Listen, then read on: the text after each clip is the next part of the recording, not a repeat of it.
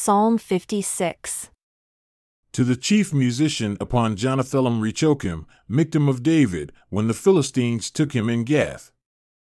Be merciful unto me, O God, for man would swallow me up. He, fighting daily, oppresses me. My enemies would daily swallow me up, for they are many that fight against me, O you Most High. What? Am I afraid? I will trust in you. In God I will praise his word. In God I have put my trust. I will not fear what flesh can do unto me. Every day they wrest my words. All their thoughts are against me for evil. They gather themselves together. They hide themselves. They mark my steps when they wait for my soul.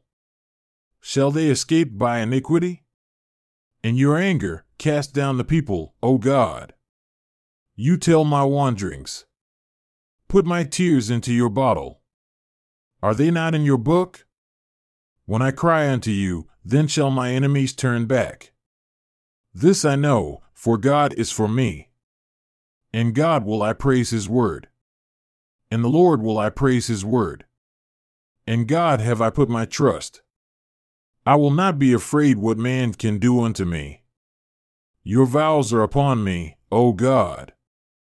I will render praises unto you, for you have delivered my soul from death.